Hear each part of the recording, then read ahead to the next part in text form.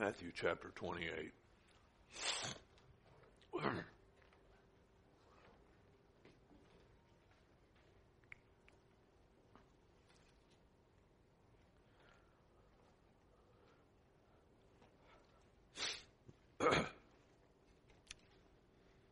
Matthew 28. The Great Commission is found, of course, in Matthew 28, verse 19 and 20.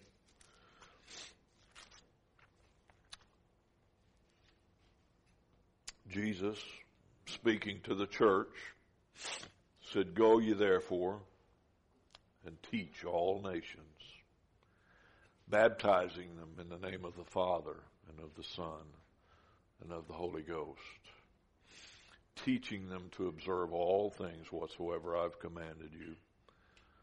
And lo, I'm with you always, even to the end of the earth." We have a commission as a church to get the good news to the four corners of the earth.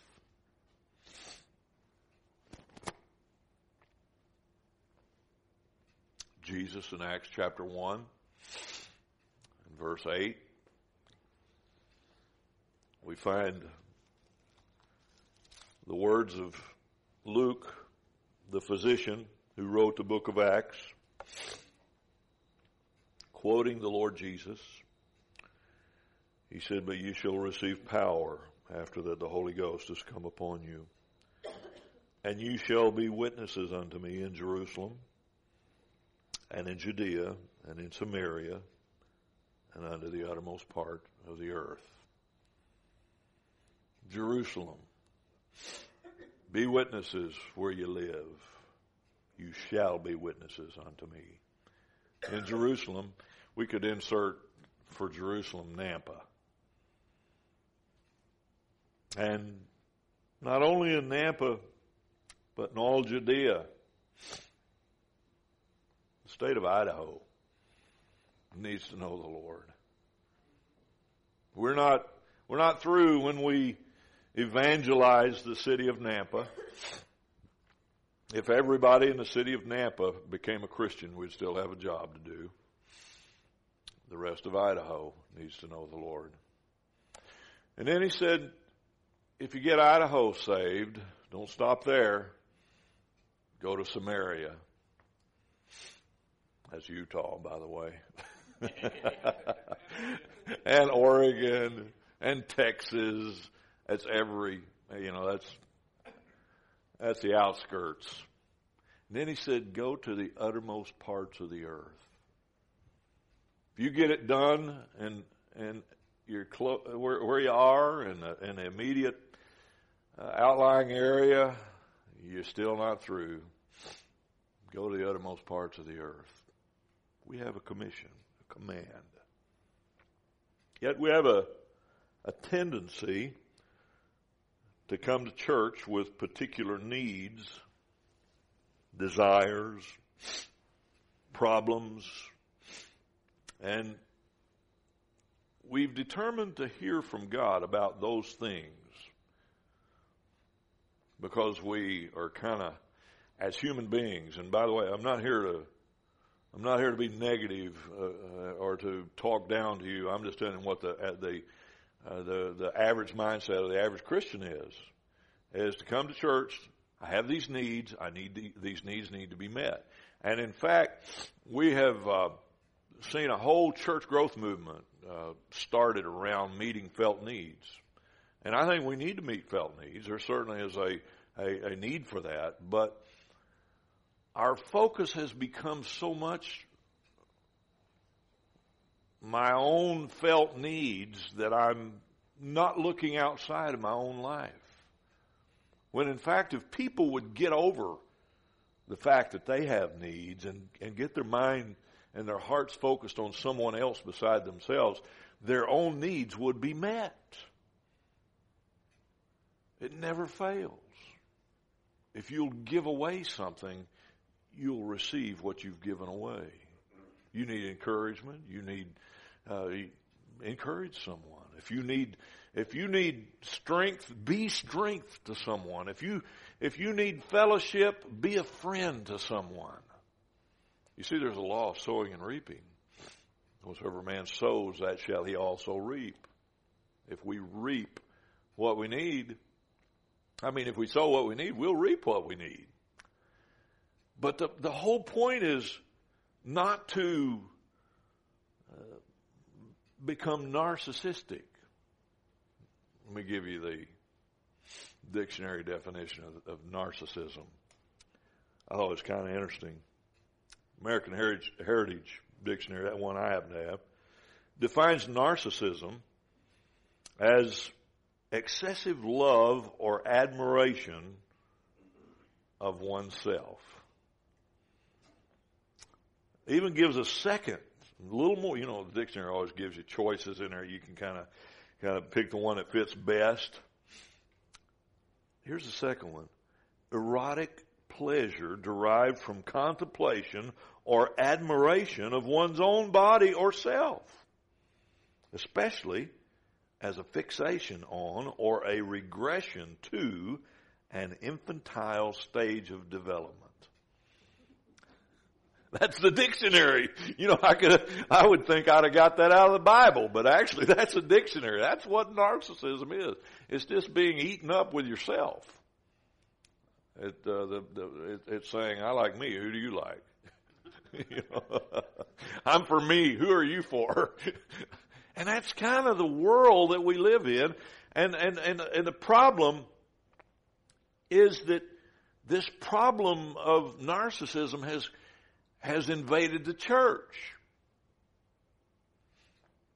Thus, we have churches that have services that are actually just so careful that they don't want to say anything, including what may come from the Scripture, that might be on the edge of offending someone.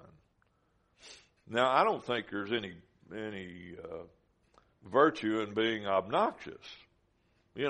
God has not called us to be obnoxious or to be hateful or to be condemning or critical or any of those things, judgmental or any of those things. God hasn't called us to do that. But we can't water down truth to the point where nobody's getting anything but a "I like me, who do you like" type message. And that's what's happening in a lot of churches today.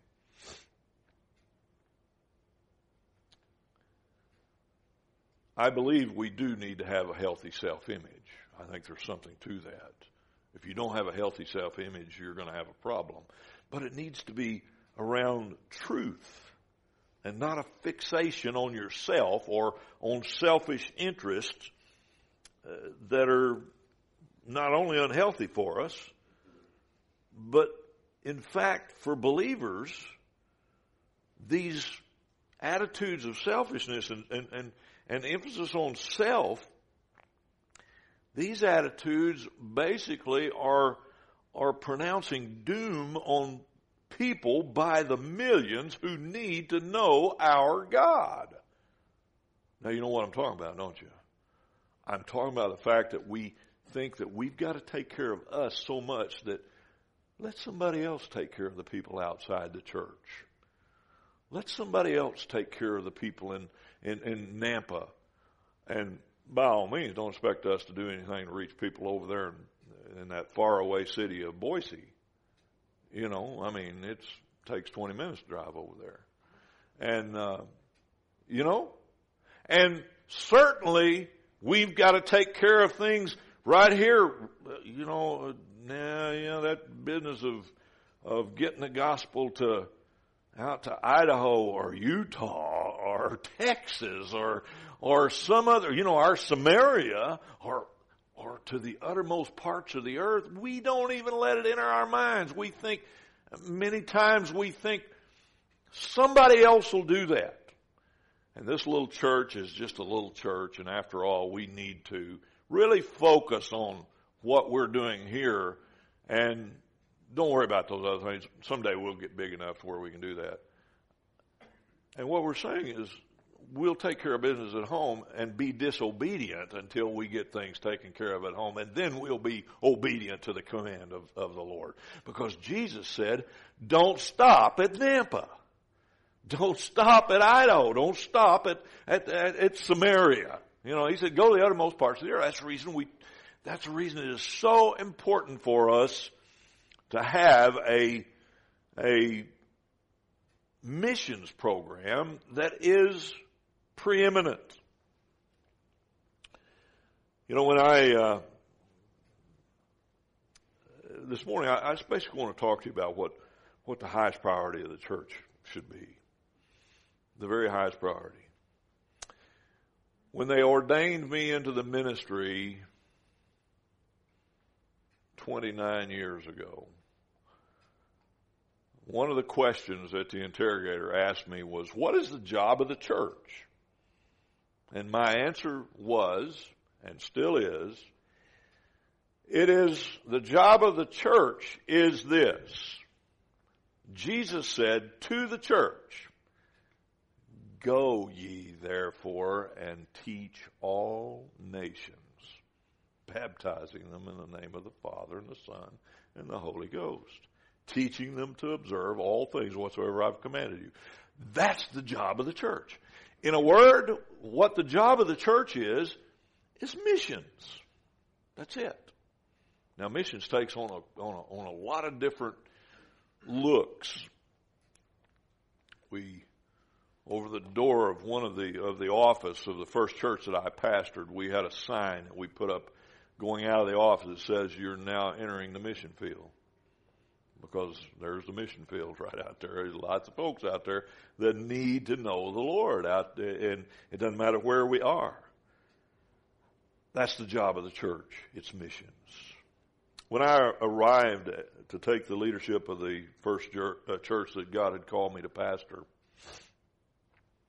you know, you inherit a lot of stuff when you go and take a church that's existing, and a lot of stuff you don't want to inherit. But one thing, it was okay. And you know, especially when you go to a church that you don't know a great deal about yet. You know some because you've investigated and you know as much as you can know, but there's some things that you wonder about. And the church letterhead was one thing that caught my eye. On the church letterhead, down at the bottom, just kind of scrawled across the bottom of the letterhead, it said, a church, had the name of the church and all this stuff up to the top, and down to the bottom it said, a church with a missionary heart. And I couldn't help but ask myself the question, I wonder if that's true. I really wonder if that's true. And I must tell you that I answered my question really quick. I said, I sure hope so, because that's the job of the church, is to have a missionary heart. And we've sung these songs this morning. You know your pastor has a missionary heart. I wouldn't be here if I didn't. Obviously, I came here as a home missionary. But God wants us to have a missionary heart. We're talking about the importance of a missions preeminence. Preeminence, meaning it needs to be the number one thing that we do. It needs to be preeminent. Missions must be our heart. I want to give you some reasons why that is true. Our church must be a church with a missionary heart. Let me give you the first reason. It's found in Matthew chapter 4 and verse 4. Matthew chapter 4, verse 4. You're, I'm sure, familiar with the context of Matthew chapter 4. Jesus has gone into the, has gone into the wilderness. He's been there for 40 days, fasting and praying. And the devil comes to him to tempt him because he was hungry. 40 days is, the time for the fast to end. And he's hungry. And Satan comes to Jesus and says, if you're the Son of God, make these stones into bread. He knew he was hungry. And Jesus answered him in verse 4 of chapter 4 of Matthew. He said, it is written, man shall not live by bread alone. Excuse me, but by every word that proceedeth out of the mouth of God. Man shall not live by bread alone, but by every word that proceeds out of the mouth of God. You see, the first reason this church, and by the way, you are this church. I am this church. We are the church. We should have a missionary heart because, first of all, the Bible is a missionary book. The Bible is a missionary book. It's the Word of God that the world needs. The world does not need to have someone tell it how great they can be or how. I was talking with someone just this past week. There is a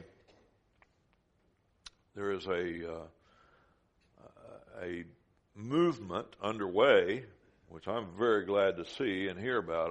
I'm very pleased to tell you that I forget one of the fellows' names, but Kirk Cameron. Remember the what's the? Yeah, he was Growing Pains. Yeah, man, I figured somebody would remember that. I couldn't remember the name of the show. I've watched it many times with my kids when it was on. But he was on that show, and he's become a Christian since then and got a great testimony for the Lord. He and another fellow have started this ministry entitled The Way of the Master. And basically what it is a ministry that puts emphasis on soul winning. And this individual I was talking to about this last week said, have you heard of that? And I said, I have. And he was telling me, he said, you know what? And this person was a younger person. And he said, the thing about this Way of the Master is they're basically making people aware that they are sinners and that they need to be forgiven by God. And if they don't, there's hell to pay, basically. Because what has happened is the church, in a sense, many churches have kind of bought into this felt needs thing that says, do you want joy? Do you want love? Do you want peace in your heart? Well, of course I do. Well, accept Jesus, and He'll give it to you. And so they accept Him, looking for love, joy, and peace. But nothing is talked about when it comes to forgiveness, which brings that love, joy, and peace. And when it comes to an acknowledgement to God that we need Him and we need to live for Him. You know, it's a very anyway. Their ministry is such that it's just saying that people need to be saved. Now, you know what that does? That kind of takes me back in time. I told this individual, I said, you know what? I'm excited to no end to hear about a ministry like that, because that's what we've been doing for 30 years. For in fact, when I got saved, the only way I got saved, and the only reason I got saved was that I knew that if I died and was not saved and was not reconciled to God, I was on my way to hell. And there is a hell to be missed. And people need to know that. And most people they struggle with this whole issue of they want the joy and the love and the peace in their hearts that they're missing. And we as believers understand that Jesus brings these things into our lives. But we first got to deal with this issue of our sinfulness. We've got to admit to Him that we've failed Him. And that we need to be forgiven and that we need to be saved from our sin. You know, that's a word you don't hear a lot these days is the word saved. Because the world wants to make you look like a Bible thumping lunatic or something that's just about 3 bricks short of a whole full load or whatever. But the truth is, we need to be saved as men and women, boys and girls who have failed a righteous God. We are sinners, and we need to deal with that. The book of Romans tells us very clearly that we need to be willing to acknowledge our lost condition. You know, some of you were saved as a result of someone sharing what we refer to as a plan of salvation called the Romans Road. And all that is, it means we just use the book of Romans so that we don't have to go jumping all over the Bible looking for Scripture. Just go down the Romans Road to salvation, and ultimately you'll get saved if you acknowledge those verses of Scripture and believe them and trust Christ by faith. And the first step to following the Romans Road is this. You got to understand that you're a sinner. You got to know that you're a sinner, and you need to deal with your sinfulness. All of us have sinned and fallen short of the glory of God. Romans 3:10 tells us none of us are righteous. No, not one. 3:23 says that we've all fallen short of God's glory. Every one of us. And it goes on and tells us that sin has to be paid for. Chapter 6 and verse 23, the wages of sin is death. But gratefully, it doesn't stop there. The gift of God is eternal life through Jesus Christ our Lord. It's the gift of God. I don't have to measure up. I don't have to get baptized in a certain way. I don't have to, and baptism is important, but it has nothing to do with getting to go to heaven. People need to understand that.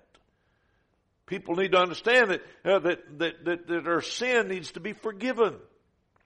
And God will do so. Because He's made a way for them to come to Him. There is only one way to God, contrary to the teaching of the Church of Oprah. And that way is Jesus Christ.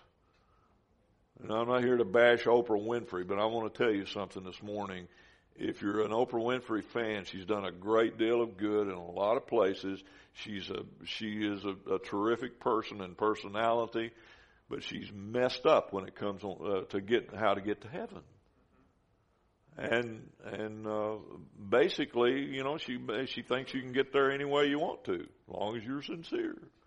There's going to be a lot of people going to wake up in hell one day, sincere about what they believed, but wrong. Sincerely wrong. Jesus said, I am the way, the truth, and the life. No man comes to the Father but by me. He's the only way we'll get to God. In fact, Acts 4:12 says, neither is there salvation in any other. For there is none other name given among men under heaven whereby ye must be saved than the name of Jesus. That name. That's it. And so, basically, the Word of God, this missionary book, we understand that it reaches out to us. It tells us, it shows us how we can come into a relationship with a holy God. The Word of God is what gives life. Jesus said in John 10:10, I have come that they might have life. He wants us to have life. Oh, and I love John 3 where He said, I didn't come into the world to condemn the world, but that the world might be saved. There's no condemnation in Him. He's come to forgive. He's come to reconcile. He's come to help us. The Word of God gives us eternal life. John chapter 10, verse 27 and 28. Jesus said, my sheep, talking about those of us who have called on Him to be our personal Lord and Savior, We become his sheep. We're part of his flock. And the whole discourse in chapter 10 of John is about him being the good shepherd. And he said, my sheep hear my voice, and I know them, and they follow me. And I give unto them eternal life, and they shall never perish. Just in case you're wondering what eternal means, Jesus said, they shall never perish. They're going to live forever.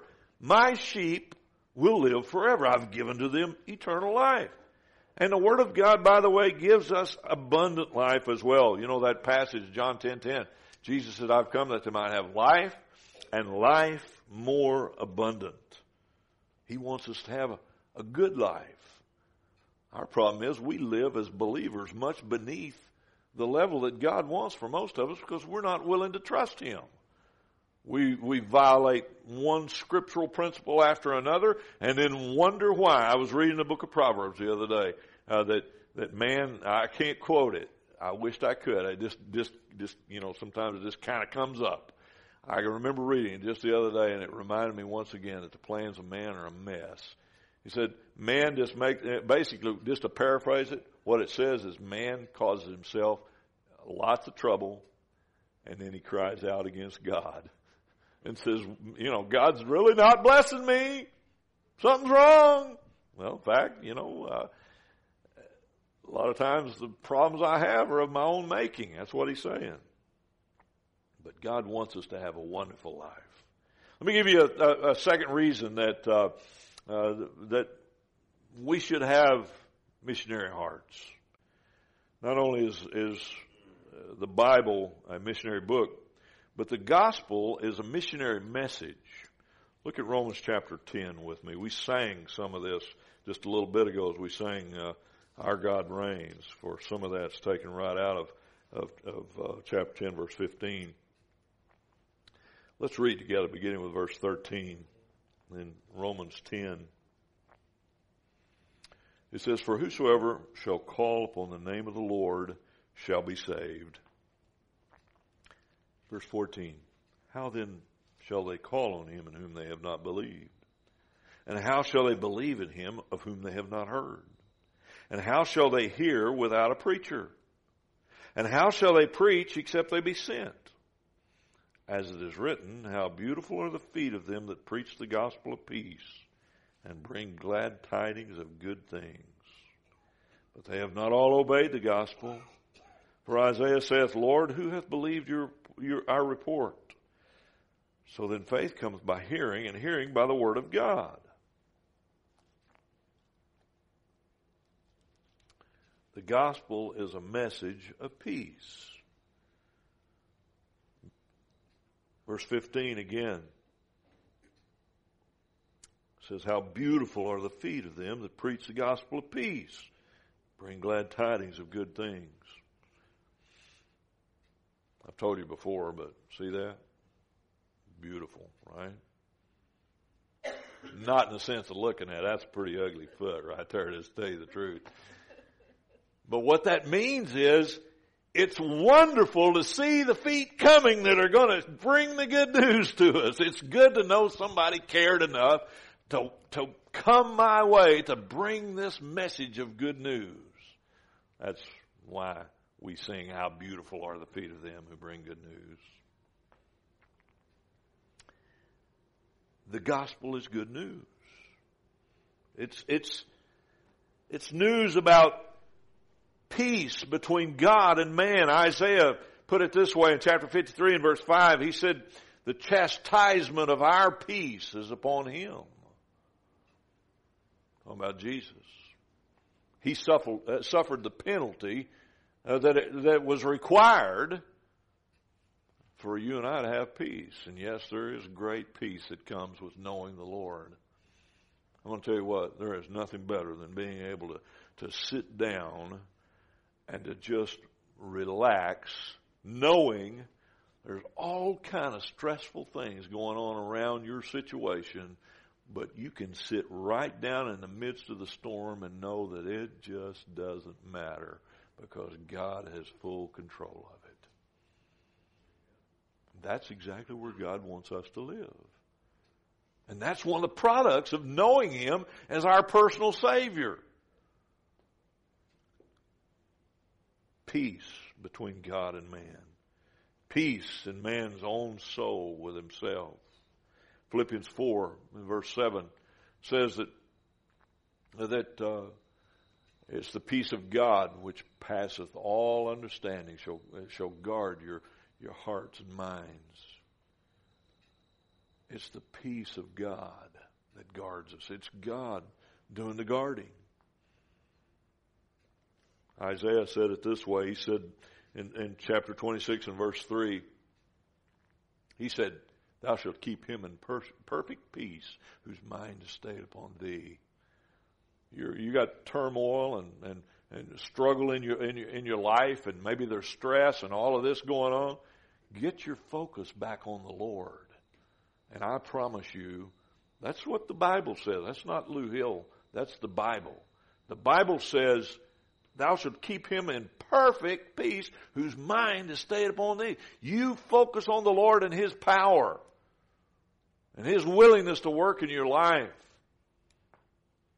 And yeah, things may be crumbling all around you, but you got perfect peace.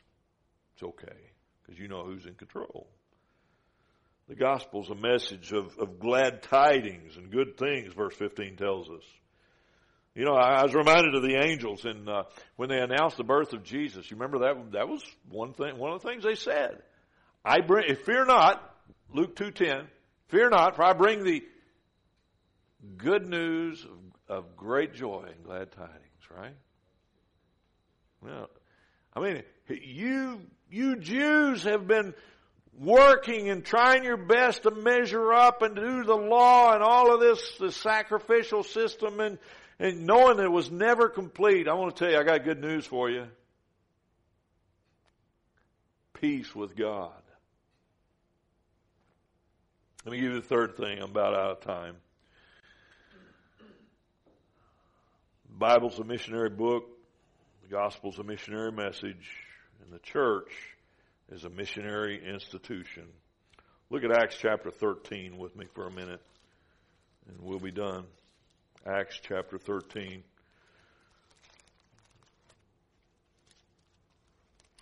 I love this passage of Scripture.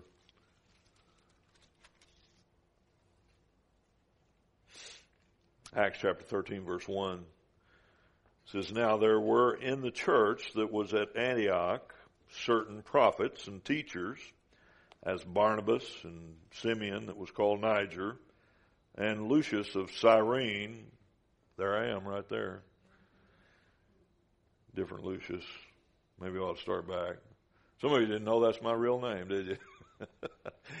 Not a smart word out of any one of you either. I grew up with that name and didn't become Lou until I was a senior in high school. I've had a lot of fights over that name, so I've learned how to defend myself, so just be courteous and be Christian about it. And there was Lucius of Cyrene and Manaen, which had been brought up with Herod the Tetrarch and Saul. These are people who were in the church, prophets and teachers. Verse 2 says, as they ministered to the Lord and fasted, the Holy Ghost said, separate me Barnabas and Saul for the work whereunto I've called them. And when they had fasted and prayed and laid their hands on them, they sent them away. The church is a missionary institution. It was the church that Jesus commanded to get out the gospel. When you read Matthew 28, in verse 16, it tells us who was there when He gave the Great Commission. It was the 11. And contrary to what some Bible teachers want to tell you, the church didn't start on the day of Pentecost. It was empowered on the day of Pentecost. The church is a called out body of believers. Jesus had called out this body of believers already, and in my opinion, the church was actually began there in the upper room when He gave the ordinances. But you see, The 11 are there, and Jesus, that's who He gave the Great Commission to. And folks, the church today still has the same obligation, the same commission. It was the church that the Holy Spirit called individuals from. Verse 3 of Acts 13 we read a moment ago. When they had fasted and prayed and laid their hands on them, they sent them away. The church sent the missionaries away. Because the Spirit of God, in verse 2, had called them out. They were, one thing that's important for us to understand, they were a spiritual church. And they were involved in spiritual activity. They were fasting and praying. And as they did, God said, separate for me Saul and Barnabas. And these are the first missionaries He calls out of the church. And because the church was involved in a spiritual activity, the result was the Spirit of God honors them. And folks, I want to tell you something. There is nothing more honoring to a church than for the Spirit of God to pull out people, call out people out of the church to be missionaries. You see, missionaries are sometimes we put them on such pedestals because we want to pray for them and we want to talk about them because that's our job. But they're just normal people like you and me. They are people, though, who are being obedient to the call of God in their lives. And yes, the missionaries were honored when the Spirit of God called them out, but the church was just as honored. I want to tell you, I'll never forget the first missionaries that God called out of the church that I pastored, in one of the churches that I pastored. And actually, it wasn't until I'd pastored 2 churches, my second church, before God chose to call a missionary out. But I want to tell you, it does something for the church. It really does something for the church. It gives the church a sense of doing what God has placed them here to do, and purpose, and it's just an awesome thing. And I'm so excited about the prospects of one day this church is going to be sending missionaries out if God so chooses. But we're going to have to be available. And we're going to have to be praying. We're going to have to be doing the things we need to be doing as a church. Because God is relying on the church to evangelize the world. Well, just in closing, the church must be a church with a missionary heart. And we've given you 3 very good reasons. The Bible's a missionary book, the gospel's a missionary message, and the church is a missionary institution. If we don't have a missionary heart, if we're not a church who has a heart for missions, I just ask you this question. Who's going to take the message? Who's going to deliver the message of the good news if we don't? We were reading in Romans 10 a moment ago, verse 13 tells how people get saved. Whosoever shall call on the name of the Lord shall be saved. But it goes on right after that. So, but how shall they believe unless they've heard? We've got to get the message out. It's our job. You know, I think it's a crying shame. Thousands upon thousands of people do not even have a copy of the Word of God. And then we've got churches back in the United States that would rather fight over which translation to use than to be obedient to any one of them that says the same thing. There are people dying and going to hell every day. But yet we've got churches in the United States that want to fight and argue about what kind of music you have in your church service. Who cares as long as it honors God? If we don't have a missionary heart, the question is simply who will take the message of the gospel that God offers peace and joy instead of pain and suffering, and it's eternal. Our emphasis, I'm afraid, is upon how to get that peace and joy for ourselves, and with no thought of what people around the world are doing or what people next door are doing. We don't have a missionary heart. Where's God going to raise up those who will go for Him? Having a missionary heart requires that our priorities be in order. And our priorities must be right in relationship to others. Let me share a couple of simple statistics that might help you to understand how out of line our priorities relating to others have become. Do you realize that we spend as much annually on chewing gum as we do on missions? Now, I'm not preaching against chewing gum. Nothing wrong with chewing gum. But as a nation, we spend as much on gum as we do on getting the gospel out. Our annual giving to foreign missions is about what our nation spends on a 52-day supply of pet food. I don't know about you, but that just convicts the daylights out of me. I think as a nation, we've got and as a church, not specifically this church, but as the church in a corporate sense, the body of Christ has got its priorities out of order in a lot of ways. We just need to get back to the basics of the Christian life. Let me pass on an interesting quote that was passed on to me by my missionary friend Steve Workman. He's missionary in Botswana over in Africa. It's from a book by Tom Telford entitled Missions in the 21st Century, Getting Your Church into the Game. Listen to this, and you'll know exactly where we're coming from when I read you this. On a plane ride recently, I was seated next to a well-dressed young man. As we chatted, he asked me what I do for a living. Well, I said, I'm a mission specialist. His eyes lit up, and he said, you know what our denomination does in missions?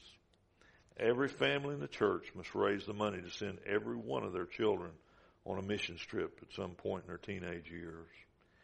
He explained that they believed first-hand exposure was the ideal way to get young people and families turned on to missions as central to the ministry of the church. I was thrilled, he said. Then he told me he was a Mormon. I thought to myself, if every evangelical church in America did what the Mormons are doing, we wouldn't have billions of people going to hell. And he is so right. To paraphrase Hank Hanegraaff, why are we not willing to do for the truth what the cults are doing for a lie? May God help us to have a missionary heart, because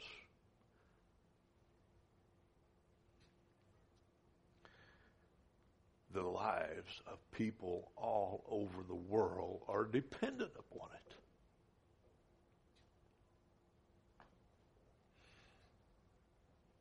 How do I develop a missionary heart? I'm glad you asked. Pray for your friends and your neighbors to be saved. Pray for your loved ones that they'll be saved. Not just, we have a prayer meeting and there's nothing wrong with this, but we got prayer lists a mile long, and it's about so-and-so's big toe that's going to be operated on next week, or so-and-so's got this problem or that problem or a job problem or that problem. How many do we put on there that need to know the Lord? We ought to be burdened for their soul as well as their physical well-being. I'm not telling you don't pray for their physical problem. Do pray for their physical problems. Keep it up. But Be mindful that people, your loved ones and your neighbors and the people you work with and the people that our kids go to school with and the people right down the block need to know the Lord. Be willing to deliver the message. Be willing to share with them what Christ has done for you. And at least be willing to bring them to church. If you're not willing to talk to them, be willing to bring them to church so somebody else can. Had a guy in first church that I pastored, old Don Giles. He was about as rough as a cob. I mean, he worked at a meat packing plant, and man alive, some of the stories he told me that went on out there in that place. But when he got saved, I want to tell you what, he got saved. And we were having a revival meeting, and I'd come in after I'd go pick up the evangelist that was preaching, and I'd check back at the office or at the house, and I'd have a message from Don, and he'd say, "Preacher, you need to meet me at so-and-so place at tomorrow night. This guy I work with, so-and-so, he's going to get saved." Not that we need to talk to him about the Lord. He's going to get saved. And we'd meet and we'd talk, and sure enough, that guy'd get saved. And that happened about 3 days in a row. You see, Don didn't understand fully how to share his faith, but he knew somebody that did know. And he'd bring people to church. I'll never forget, he brought a guy to church once. The fellow had a big Roman Catholic background in his family and stuff, and he brought this guy to church, and we had this big old long auditorium, and back behind the baptistry we had a huge cross up there, just on display, and it was like a lot of churches do, and this fella came in, and he got about halfway. He was kind of a little bashful, and he got about halfway down that aisle leading down to the front where he was going to sit, and he looked up and saw that cross, and he hit the floor. I mean, he went to his knees right on the spot. We were able to lead that guy to Christ, and for him to be able to be delivered from all that superstition and stuff he'd been carrying for so long. But it's because there's a man who cared for the people that he worked with, people that were ungodly people who would cut your finger off as quick as they'd look at you. There in that meat cutter's line. I mean, some of those rough people. I don't know whether they're that way everywhere, but in that particular place, they were tough. But Don knew they needed to be saved. But don't just stop there. Pray for missionaries and people on other fields. Pray for people like the Angeloskis in Macedonia, or like the Mollers over in South Africa, or the Reeps, our missionaries in the Philippines. Pray for them, and pray for the people that are there. They don't understand. They need to hear the gospel. The world looks at Macedonia. We're going over there next week, and the world looks at that place and says, "Man, we need to send money over there." I want to tell you what we need to send over there is the gospel. And God will take care of the rest of it. Pray for those people. And now, let me tell you something else to do. Be willing to go to one of those places if God so chooses to call you. Be willing. Just listen for the voice of God.